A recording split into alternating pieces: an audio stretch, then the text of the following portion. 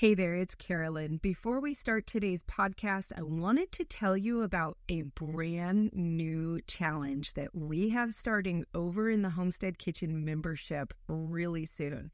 This one is all about making your very own herbal oils and culinary oils and cosmetic oils and turning them into salves and balms for your herbal medicine cabinet.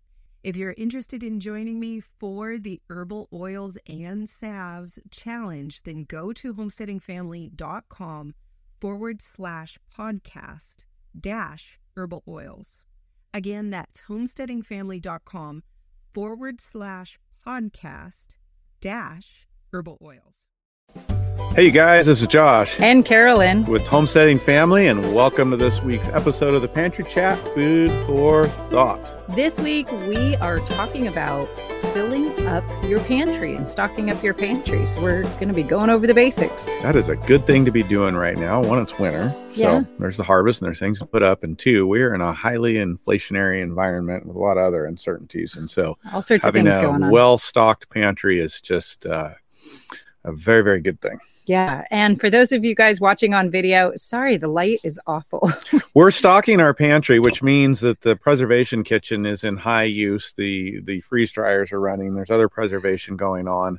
And so we had the house is busy. We had to find a spot outside here that had a little bit of sunshine because it's getting chilly. But obviously, so for those of you that can see us, right, light's a little off today. Yeah. But so it'll be good. We're going with it. Yeah. All right. Well, welcome to fall. We've been in fall, but it really feels like fall right now. And I think it's because we're starting to do the freeze has to come sometime really soon scramble. It's actually kind of late. We're actually having a little bit of an Indian summer. Mm-hmm. So it's actually not that cold for October, but it is chilly sitting out here and we're starting to feel the push. I saw a big old huge basket of peppers come in here just a little bit ago from the girls. And you were talking about the freeze that is on the forecast. And so now we're into the push, right? Get everything in before the freeze comes. Besides the root crops, they'll be able to handle. And actually, some of them will get a little better with some cold weather. Yeah, absolutely. But we have been pushing those grapes. They have been trying to ripen. There's so many grapes on the vine. So we're kind of like pushing them to the last minute. They've actually been covering them every evening in plastic, some greenhouse plastic to be able to push them further and get a little bit frost. Yeah, just ripen a little bit. Yep. So early next week, I think we're going to be scrambling to harvest and deal with all of the grapes after we've given them every last moment available to ripen. But I don't think we're going to get past next week. Yeah. So it's on. Harvest season is on. Game is on. Yeah. It's good. What that's a little bit what's going on. We kind of eased into it here, but what's up with you specifically? Well, I have to share the latest issue of In the Homestead Kitchen magazine. Here we go. Is out. It is beautiful. ready. These things are so beautiful. They really are. And again, I have to say, this is the only physical copy in existence. If you jump into subscribing to the magazine, it's a monthly magazine. It is digital right now. We are slowly working towards plans, towards hopefully taking it print. That's been a goal for a long time. I'm not promising anything yet. We're headed that way. But you can see it is beautiful all the way throughout. Tons of recipes. This month, we're centering on something we're going to be doing a lot of in the kitchen next week. What to do with your unripe and green tomatoes. So we have a whole lot of great recipes in there. So make sure you check this out. I'll put the link down in the description. If you're not already a subscriber to the In the Homestead Kitchen magazine, you're going to want to check it out. There are actually I think I just looked and there's nearly 4,000 subscribers to the magazine right now. So you guys will be in good company if you jump in and join. Well, and for those of you that would love to see it in print, the larger we can grow the subscription base, the closer we get to being able to put it into print. Print's obviously a lot more expensive and takes a lot more work and a bigger team. And we'd love to be able to do that one day. And you guys supporting the magazine helps it get there. Absolutely. Yeah. Yeah. So anyways, we've been wrapping that up. And then Just the harvest season. Really, we've been doing a lot of harvesting. Like you said, the peppers came in yesterday and today. So we have found our absolute favorite pepper preservation method now is to dice them with onions, leaving them both raw, the onions and the peppers raw, and freeze drying them. They just are phenomenal for quick grabbing and throwing in just about anything, topping pizzas, all sorts of stuff.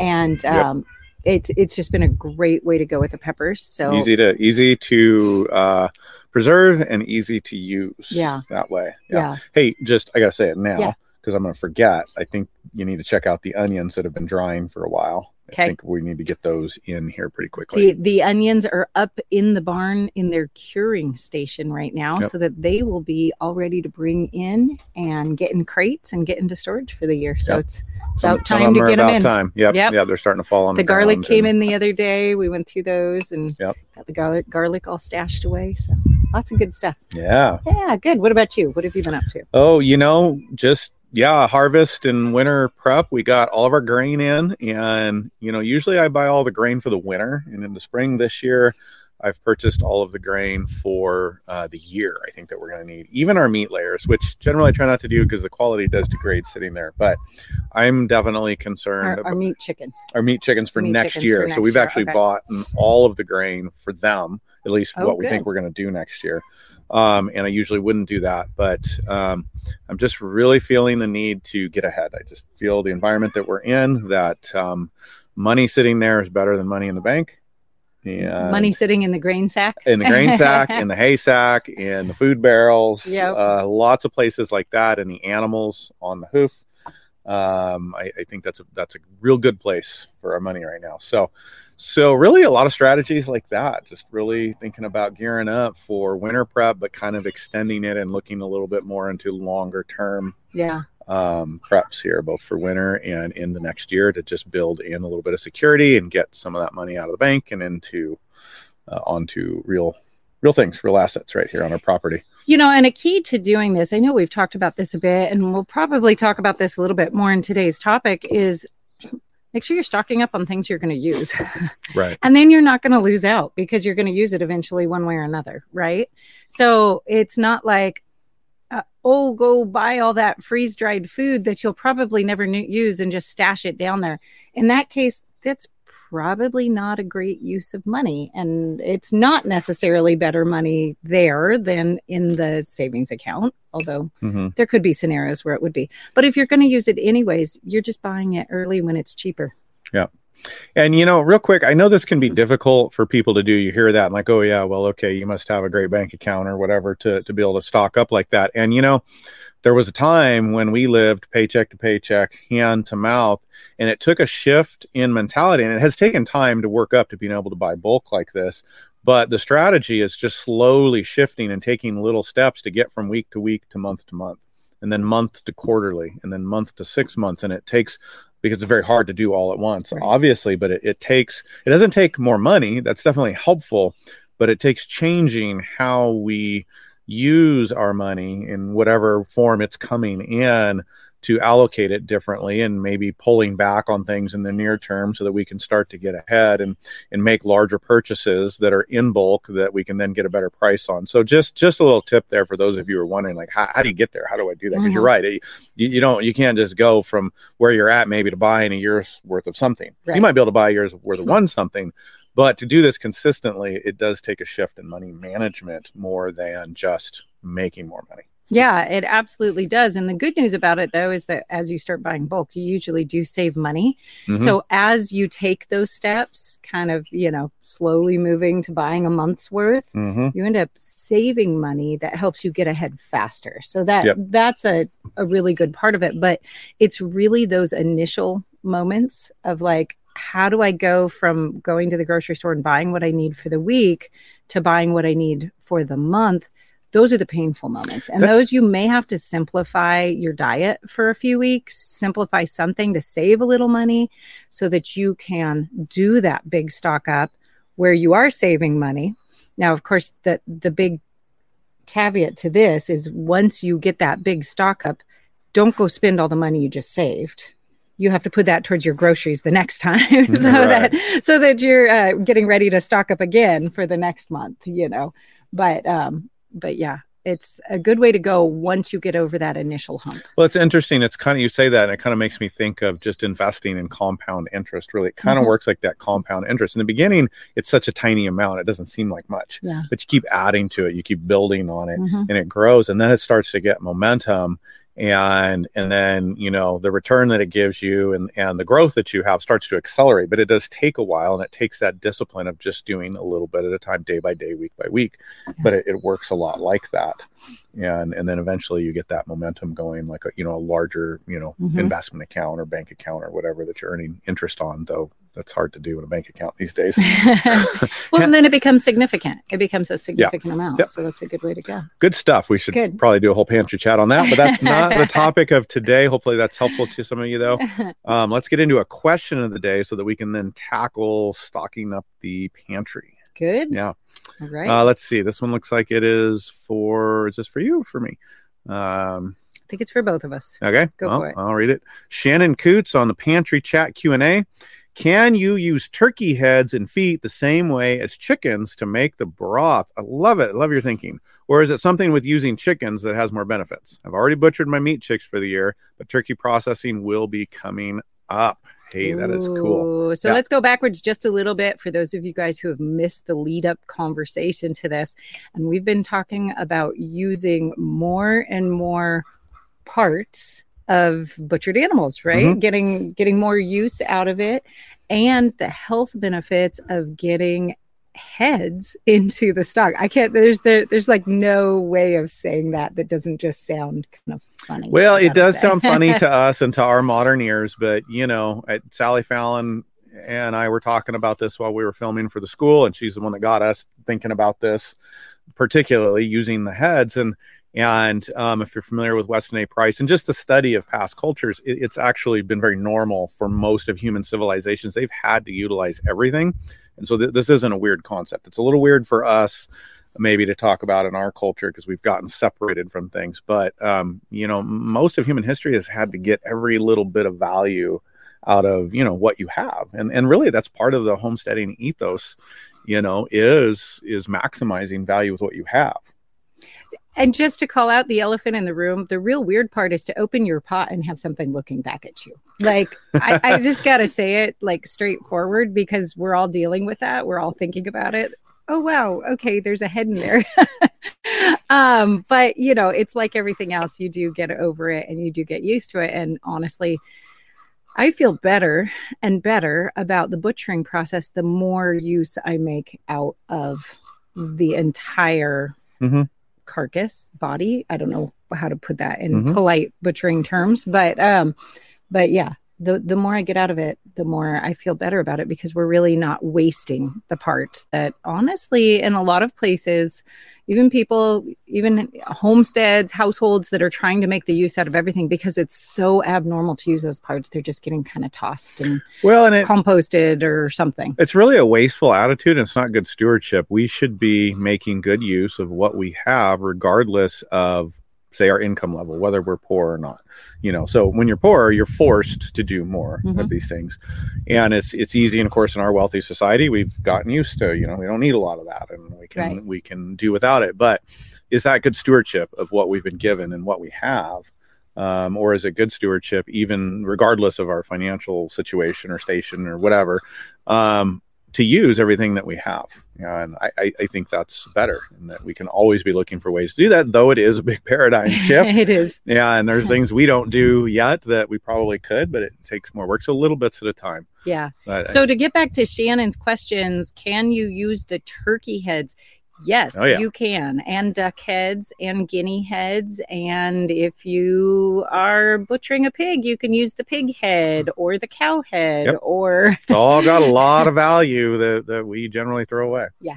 So absolutely. Whatever it is that you're butchering, toss the head in. Yep.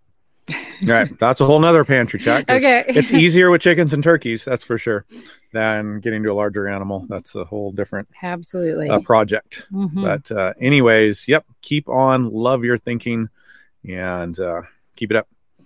Okay. Rules for stocking up. All right. Rule number 1, backups. What do you mean by backups? Yeah, well, we're really diving right into, I just want to frame this discussion a little bit because we are specifically talking about pantry, meaning shelf stable items, not your food collection in general, which would include maybe your freezer and other things like that. Like we're diving into pantry. And so when you're talking about the pantry, there's really 2 different ways to look at it, like major categories. One is your backup food. This is kind of your emergency, it all falls apart food. And then you have your daily rotation food. And this is what you're living off of. And hopefully you're building that up to be a good backup. But the reality is, like we were talking about with the finances, it takes a while to build that up. And so you do want to start with some amount of just backup food. And I always want to qualify this. This is not just for the apocalypse. This is not just for, what the big what if scenarios out there in the world at large. This is for you lose a job. Somebody gets sick. Something happens and you can't make it to the grocery store. Your finances get messed up. Whatever it is, there are a lot more people, in my opinion, in our modern Western civilization that have had to depend on their pantry because of personal emergencies than because of some big broad disaster of some sort. And it's just as valid of a reason. In fact, it might be more so because things happen to all of us. So make sure you get something. My recommendation, beans, rice, salt, some basic seasoning so you can mix up the flavors of it, and some canned meat. Go to the store and get tuna or chicken or something like that. And that's just your basic backups, keep you going. You can survive off of that for a really long time. So I just want to separate out these 2 before we dive into the discussion of our regular pantry, because it is kind of a different thing. Yeah. Question for you on the items, the list of backups though that you're recommending. What about vegetables? Just kind of like rounding that out. Is that...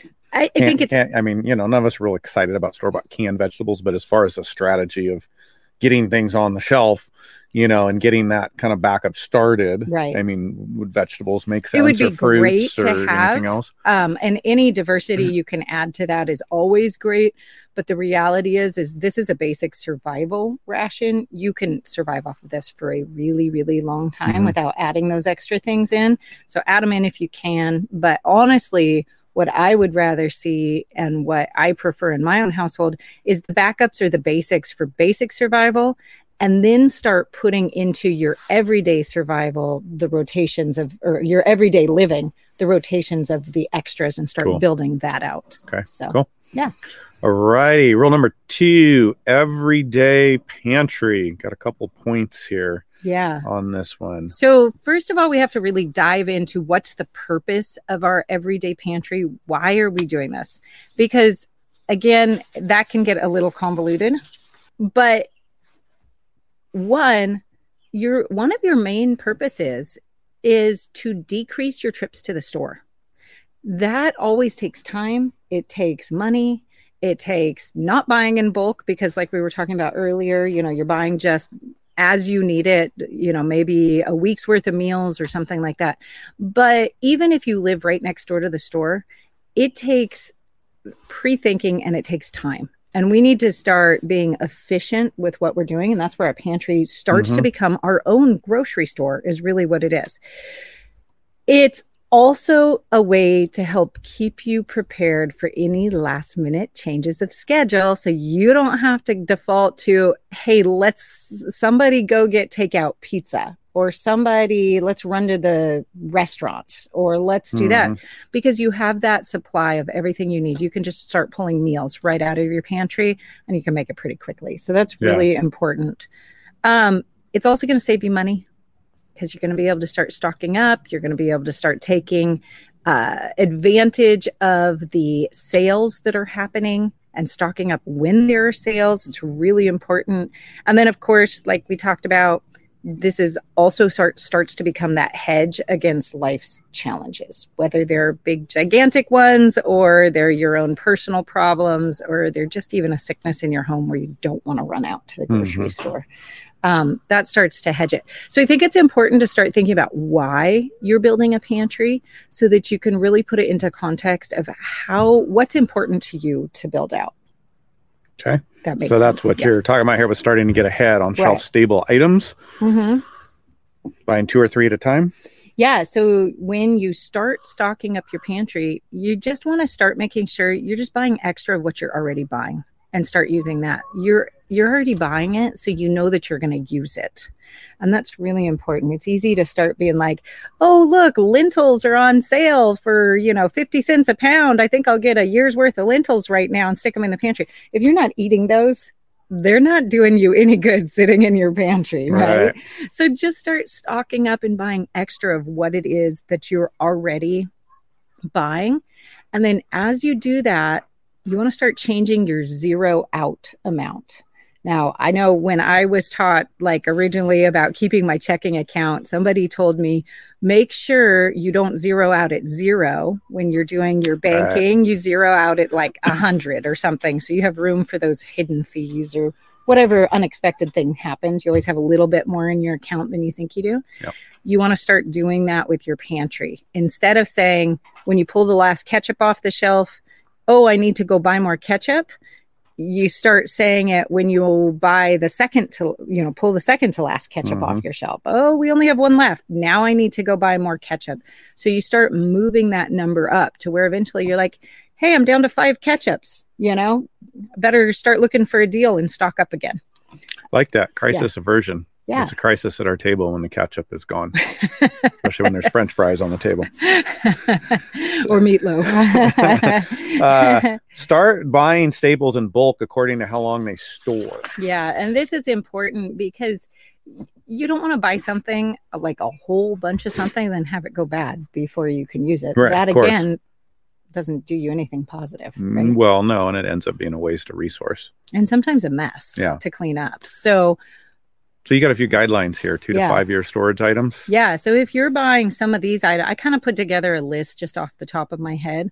This is things like flour, sugar, canned goods, noodles, whole wheat berries, the whole berries, not the whole wheat flour, beans, white rice, baking soda, salt, whole oats, green coffee beans, vinegars, honey, molasses, freeze-dried foods, things like that. They're going to last a really long time in storage if they're stored properly. And so you can really start stocking up on those. That's where you can be like, hey, I'm going to get 2 years worth of this stuff on my shelf and start putting those up. Now, I always get a little pushback from people who live in really humid areas when I mention flour. And when I mean flour, I mean white flour. You can't stock up this much on whole wheat flour because it'll go rancid. But if it's kept dry and it's handled properly, we're going to talk about that in just a moment. White flour will last for a long time as long as it's stored properly. Yeah, it doesn't have a high nutritional content, but you can store it and use it. Yeah, you can. And so, what are some of the things to think about for storing some of these things correctly? Yeah, for these long-term things, you want to make sure, number one, when you get them in, you deal with insect eggs. It's something we don't want to talk about in modern culture, but the reality is your dry goods have some sort of insect eggs in them, and they're going to hatch eventually in some storage form. It's just the truth of food. And especially in more humid, we experience that living in places with more humidity. That was a lot more challenging to deal with. Yeah, it really becomes a little bit challenging. And so, you have a couple of different options for dealing with that right off. One is you can freeze the food for about 3 days, solid freezing all the way. So, take that 50-pound bag of flour or whole wheat berries and toss it in your chest freezer for about 3 days. When you get it out, don't open it up until it's come back to room temperature. So you don't introduce any more moisture into it. You don't want to do that. The other method for dealing with insect eggs is to sprinkle in some diatomaceous earth. And I don't have the numbers for you on the top of my head, but you can do a quick Google search. We talk about this in my Art of Homemade Bread class, where we talk about how to store wheat. Mm-hmm. You can just sprinkle some diatomaceous earth right into your food. It's totally edible, not going to change the flavor of your food or anything, but it will handle that problem, the pest problem, which is great. It's a good option. And then you want to make sure you are storing it somewhere very dry. If you live in an extremely humid area, put a desiccant package in. Put something in the oven for a few minutes on a cookie sheet, 5 minutes to heat it up and totally dry it out before you put it into its container. Whatever it takes to dry it out and to keep it dry is an absolute must. And then you want to get it into airtight storage. That's not because you're trying to get it into a vacuum, airless state, but you just want to get it into a place where no more insects, no more moisture, nothing else can get into it. A Gamma Seal lid on a 5-gallon bucket is a great way to go. Good. Yeah. Year storage items here, some things that you're going to want, but that aren't going to store so long. Right. Oils, fats, seasonings. Yeah, definitely. Anything that's a high fat content or oil content, that's going to go rancid before it can store. Really, you've got kind of about a year on the outer limit. About a year is what I give it. Whole cracked grains, a year is definitely on the outer limit of that. Some people say 6 months. If you can keep it really cool and dry, I think you can get away with probably a year if you have to. Seasonings, they don't go bad after a year, but they do start to lose everything. Things degrade once they've been chopped up, ground up, cracked. Right. It just starts to degrade. Right. Yeah, definitely. Brown rice is not stable like whole wheat berries. You need to make sure you're moving that on somewhere between 6 months and a year. Any boxed mixes, like if you stock up on a cake mix or something like that, those do go bad. You don't want to keep them for a long period of time. So sprouting seeds is another one I was thinking at. If you do a lot of sprouts in the winter, those will go bad eventually. You do have to store them correctly, but they'll stop germinating. They won't sprout for you anymore after a certain amount of time sitting in your kitchen cabinet. Nuts is another one. You don't want to take those too long because they'll go rancid. Yeah. So again, you do need to make sure you're storing these things properly, but don't plan on stocking up on more than a year, and maybe even be conservative on the year mark for most of these things. Okay. Yeah, it's like you can, but I think, nutritional value is also really important to most of us while we're trying to stock up and, be prepared and save money, using these methods. We're also concerned about nutrition. And so a lot of these foods, even your cracked grains, they'll last so long, but the nutritional value does decrease. So, find a balance in that between having this length of stores and yet, extracting the value, of the nutritional value for our bodies as we use them. Well, and it's a good point. Just because you can store it doesn't always mean it's the right thing for your family to store, right? Because, you've got the white flour, or you can store the whole wheat berries, which is just, if you have a grinder and you're able to use those, you're going to get infinitely more nutrition out of that whole wheat berry than you would the white flour. It seems like you could actually have I don't know that we've really talked about this or if you do this in the pantry, but you could kind of have your long-term preps where nutritional value is secondary. It's just like some of these things you were talking about, the beans and the different things that are they're just back there either for getting you through right now or for long-term emergency. And they're just your base nutritional value, but you're not worried about some of the nutritional degradation. You're just worried about this is long-term storage. It's there if things get really bad, really low, and I need it. And then your other things that you're rotating through, that you have certain lengths of storage, but you are rotating through them because you want to use them up before the nutritional value degrades too much. Yeah. So I don't know if you do that at all. But, that's kind of the difference between those backup, beans and rice, and the, we can survive off of that even if it's not ultimately great. And then our everyday, what we're actually so even as you get your pantry going, you can keep some of those things just backed up back there. And you just got that long term, you could even set it and forget it if you wanted to, if it's stored right.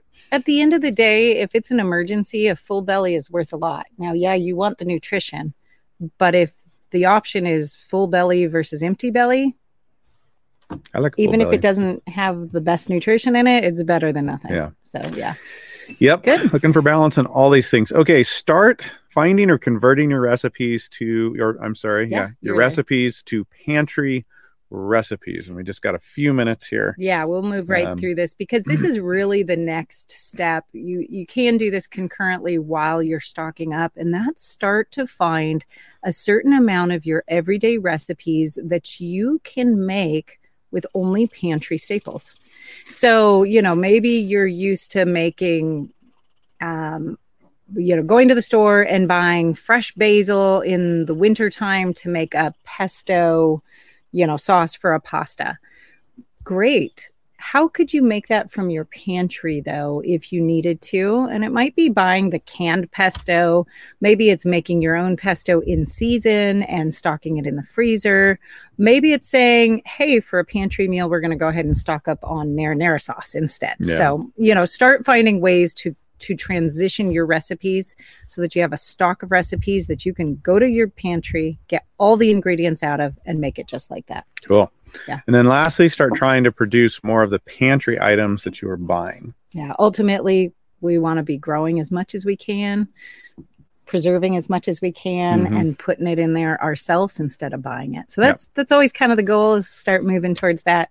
It's a long journey, though. Well, it's a good strategy you've laid out, though, because it gives everybody that ability to step up little bits at about like we were talking about. And as you take little steps, those steps get bigger, and just like that compounding interest, it starts to grow, and it becomes easier to maintain that fully rounded and stocked pantry. Right.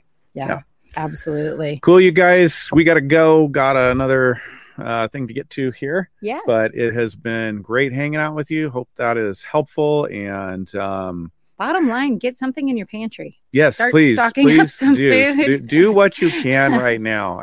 We're not, we're on the up and up. We're on for solutions most of the time, but there's a lot of good reasons to really get stocked up right now. Yeah. And go ahead. We'll put the link to In the Homestead Kitchen magazine down below in the description or in the show notes. So check that out, and we will see you guys soon. Bye. Goodbye. Thanks for listening to this episode of the Pantry Chat Food for Thought. If you've enjoyed this episode, please subscribe, rate, and review. To view the show notes and any other resources mentioned on this episode, you can learn more at homesteadingfamily.com/podcast. We'll see you soon. Goodbye.